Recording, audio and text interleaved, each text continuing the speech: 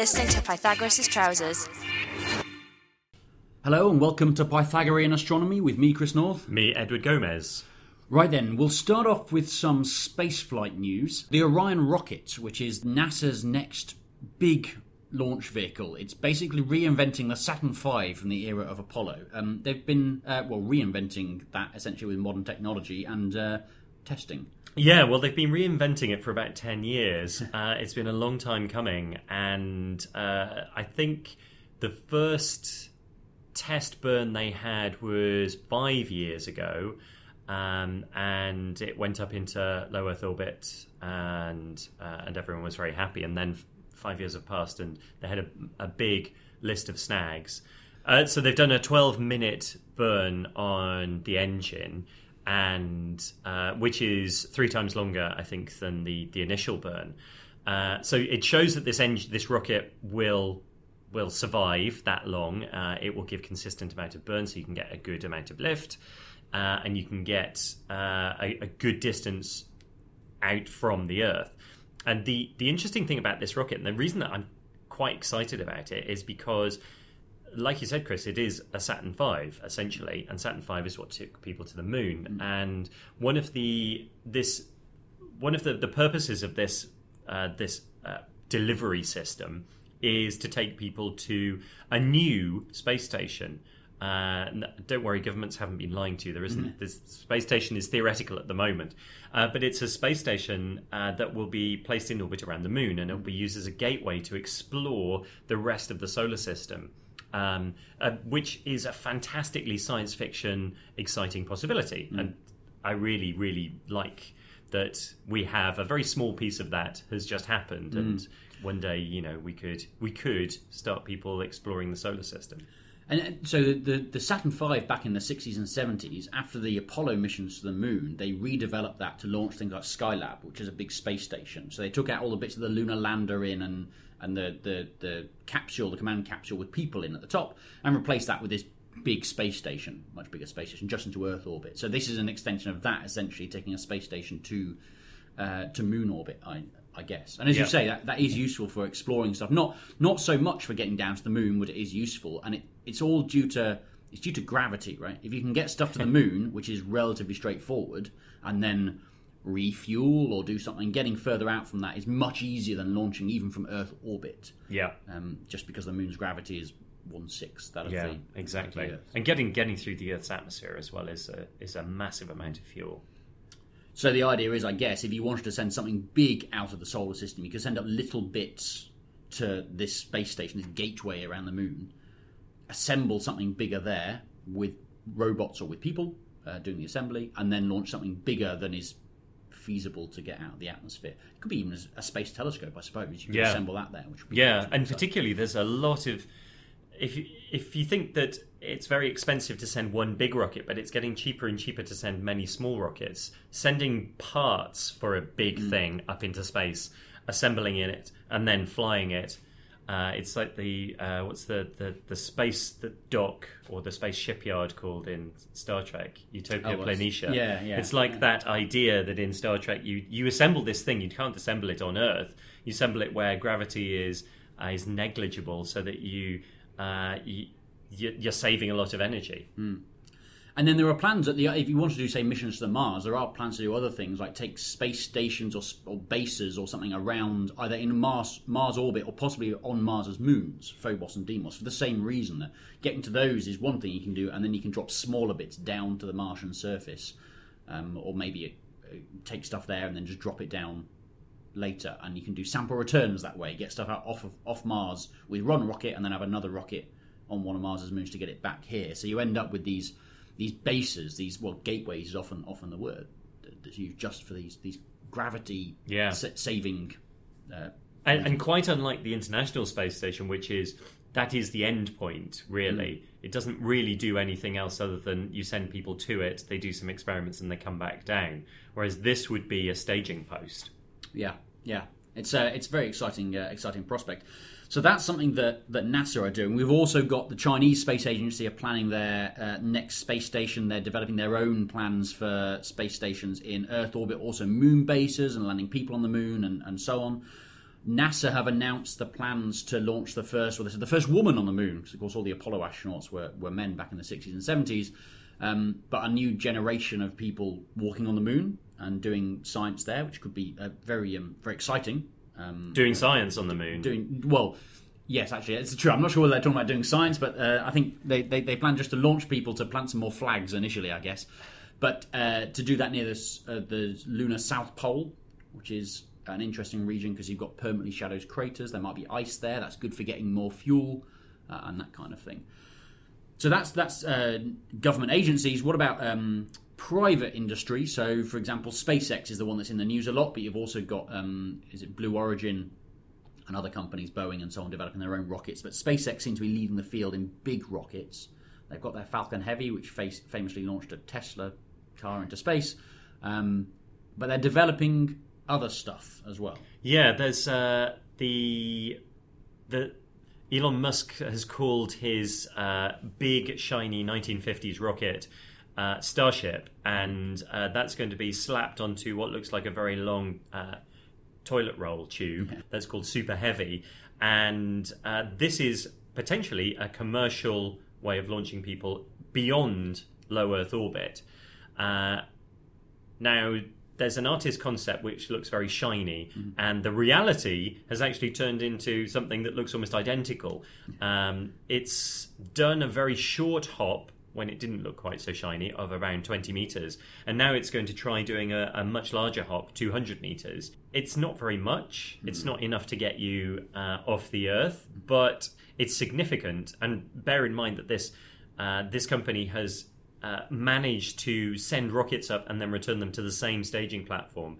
So I actually have no doubt that they'll be able to have this enormous rocket that's strapped onto the bottom of it and actually launch people and start the age of space tourism. And then private industry can take more risks than government agencies can, financially as well as probably not. I'm not suggesting they take health and safety risks, but then if space travel is dangerous, we've already had people die in space accidents, space shuttles and rocket launchers and so on. Private industry is more resilient to that kind of thing than government agencies, which would have a tendency just to stop all funding and then cancel things. That's right. So, particularly if they're led by an eccentric billionaire. Yes, quite. I can't think who you're talking about. So that's spaceflight. Let's move on out and to do some astronomy and space science out in the solar system. We'll start off in our solar system with Europa and hair bleach, peroxide on Europa.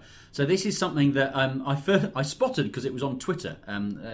Astronomer called Mike Brown, who goes by the Twitter alias of Pluto Killer because he helped demote Pluto. There's a paper that he's been involved in with some students looking for peroxide, which is hydrogen and oxygen, on Europa. And that's interesting because it sort of shouldn't be there.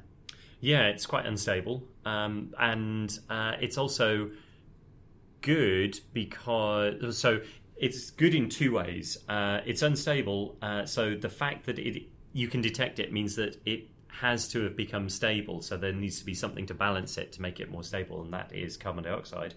And so that's a useful biomarker, something that so biomarkers are things that you look for when you can't look for life. You look for the things that you would need for life to be sustained. So carbon dioxide is a good one.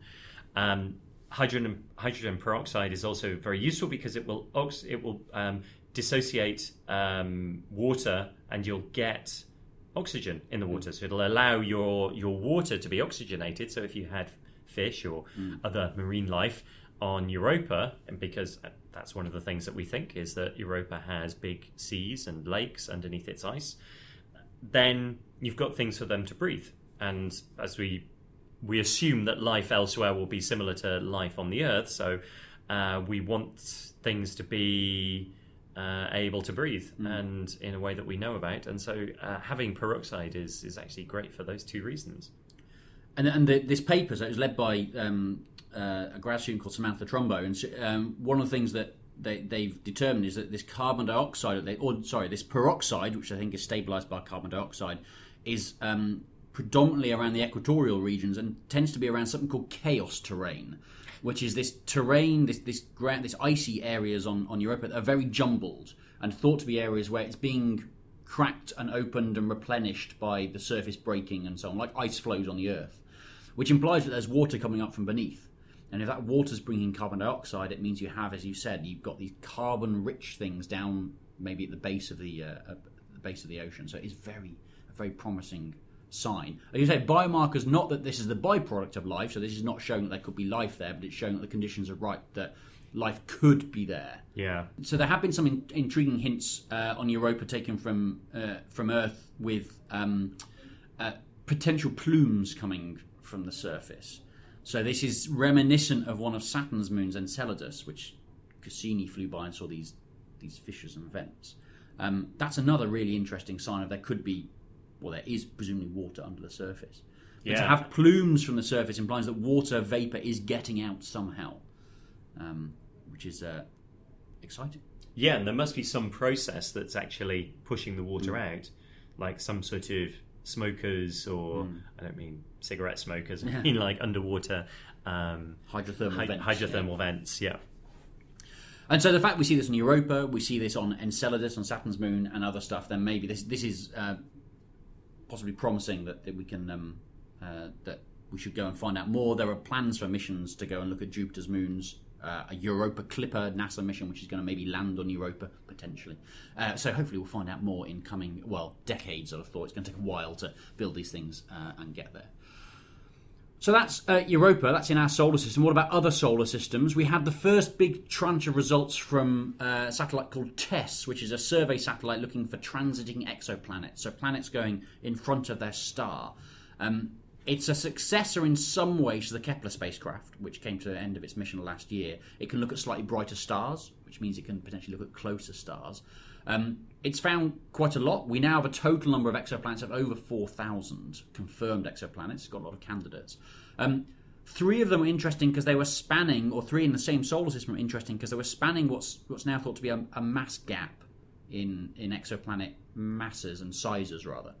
Yeah, so there's if you were to, on a graph, put all the different sizes and masses of exoplanets, there was a gap with ones around Earth size and between around Earth size and around Neptune size. Yeah, so about twice the size of the Earth was where there was this, not many planets of that size. Yeah, and it's quite odd because you've got 4,000 and you'd think that actually there should be just planets with all shapes and sizes, and possibly not all shapes. Yeah. They're all going to be round, but all sizes and all masses. And there was this gap, and this solar system, or this extrasolar system, has been found, which appear to have planets that fill that gap. It's interesting because a few years ago we'd found predominantly hot Jupiters, so very massive planets, the mass of Jupiter and bigger, very, very close to their star, so very hot in temperature because they were so close to their star. And that was a selection effect. That was because they were the easier ones to find, and our methods were good at finding those. And gradually we've got better and better, and we found things that were mass of Neptune and then the mass of Earth. We thought for a while that there was a gap, that there weren't many lighter planets, and then we filled that by our detection methods getting bigger. But this does seem, because we've found smaller planets than this mass gap and bigger planets, it does seem to be a genuine gap. There are theories as to why it's there due to the way planets form, although those are only mostly from computer models at the moment due to the light from the star. So finding more planets in that gap is going to be interesting, and we'll really see whether it is a real gap or whether it was just a fluke that there weren't many found there. Yeah, studying this extrasolar planetary system will help us to understand if this is a genuine gap or if this is just a problem in the way that we go about detecting and discovering these exoplanets, which is quite dominated by, in the case of TESS, it's doing transit, so it's looking for eclipses of the host star by these exoplanets. As you said, Chris, the exoplanets that we originally found were very massive and very close to the star because those were the easier ones to find. And it may just be that as we enter this era of higher sensitivity instruments, we may be able to fill that gap out. They're talking about Earth-like planets as well. Some of these planets they're finding are in what's called the habitable zone, where they could have liquid water on the surface, but that's so dependent on the atmosphere and the conditions on the surface. We still can't really say anything about whether these are truly Earth-like in the sense they have seas and oceans and potentially forests and all that kind of stuff. It's future missions like ESA's Ariel mission and so on that are going to characterize planets in much more detail. So we need to wait for more stuff on that. You can normally tell whether a planet is rocky or whether it's a gas planet, though, and that's a start. You can tell whether it's a massive rocky planet or a massive gas planet, and that's from its density. So if you have its mass and its size, its volume, essentially. There are other methods that give you its mass. This transit method gives you its size. You can get its average density. That's right. It gives us a hint. I guess we don't get that in all places. And there were some really intriguing things people have done with when we see them just with transit, so you only see their radius. They've then been looking at the details and exactly when the transit times are, because if there's multiple planets, they interfere with each other a little bit and they slightly adjust their own orbits. And by looking at the timing of the transits very, very precisely, you can determine the mass the planets must be to have that kind of effect on each other. Really, really precise stuff. To do that with the data they've got is astonishing. And of course, the data is on Zooniverse, so planethunters.org. You can go and look at this data and try and find exoplanets yourself. Anyone can volunteer to go and try and find this data, so it's something anyone can get involved in. Moving slightly away from planets and stars to black holes. Everyone loves a black hole. One of the biggest black hole in our local vicinity is the one in the centre of the galaxy, called Sagittarius A star because it's in the constellation of Sagittarius, and it was originally seen in radio emission. I guess it looks like it just burped. Yeah, or had a picnic. Yeah. It got 75 times brighter than normal over a few hours, and that's quite unusual, really. So it looked like it just gobbled something up, or it did a burp, or something passed a bit too close to it. Now, you can't see the surface of a black hole because it's black, so you're really looking at some interaction between the black hole and something else. And so it's more likely to be that something went in, and when it was getting squashed on its way in, it emitted lots of light. There was an interesting time a few years ago when there was a gas cloud that was called G2 that passed very, very close to the black hole. We saw it in advance that it appeared to be passing close. And the prediction was that as it passed close, there was gas going to be ripped off, and this black hole would have a feast, and the heated up material, as you say, would get stripped off and give out lots of light, visible in infrared, in X-rays, and we'd see a bright show from around the black hole, and basically saw nothing. There were lots of theories then about maybe there was something in the centre of the gas cloud that was giving it extra gravitational attraction, a protostar or protoplanet or something that was keeping stuff a bit more tied in. But perhaps some of that stuff just took longer to fall into the black hole, and it's taken it a few years to get to this stage. Unfortunately, the centre of our galaxy is in a place in the sky that our sun passes by over the winter months. And these observations were taken back in May, and the brightest it was at the start of the observation. So it might have been brighter than that in advance. We don't really know. That's about the earliest you can start to see it because of where the sun is in the sky as the Earth orbits the sun. So viewing this black hole is tricky, and in the next few months, the same is going to happen again. The sun is going to pass through that part of the sky from our point of view, and we won't be able to observe the black hole until next spring, essentially. So it's a difficult kind of thing to observe, but one that I suspect there's a lot of people right now looking at the black hole just in case this happens again. Yeah, it is a huge problem that we have being on Earth, is that the sun gets in the way, unless you're a solar physicist, I guess. But, yeah. The sun gets in the way quite a lot, and that's something that a lot of people forget about, is that you can't observe things that are directly behind the sun relative to the Earth. So potentially more gobbling from the black hole over coming months. We'll have to wait and see if there's any more stories come out on that. Going to slightly larger scale, so the black hole is in the centre of our galaxy. Our galaxy is about 100,000 light years across. It's a flat, squashed disk. To steal a phrase from Patrick Moore, it's two fried eggs clapped back to back. It's got a bulge in the middle, but it's got this thin, flat disk around it, which is something like about 1,000 light years thick. So compared to the 100,000 light years across and 1,000 light years thick, it's quite thin, and it flares a bit at the edge. Gets a bit broader right out towards the outer edges.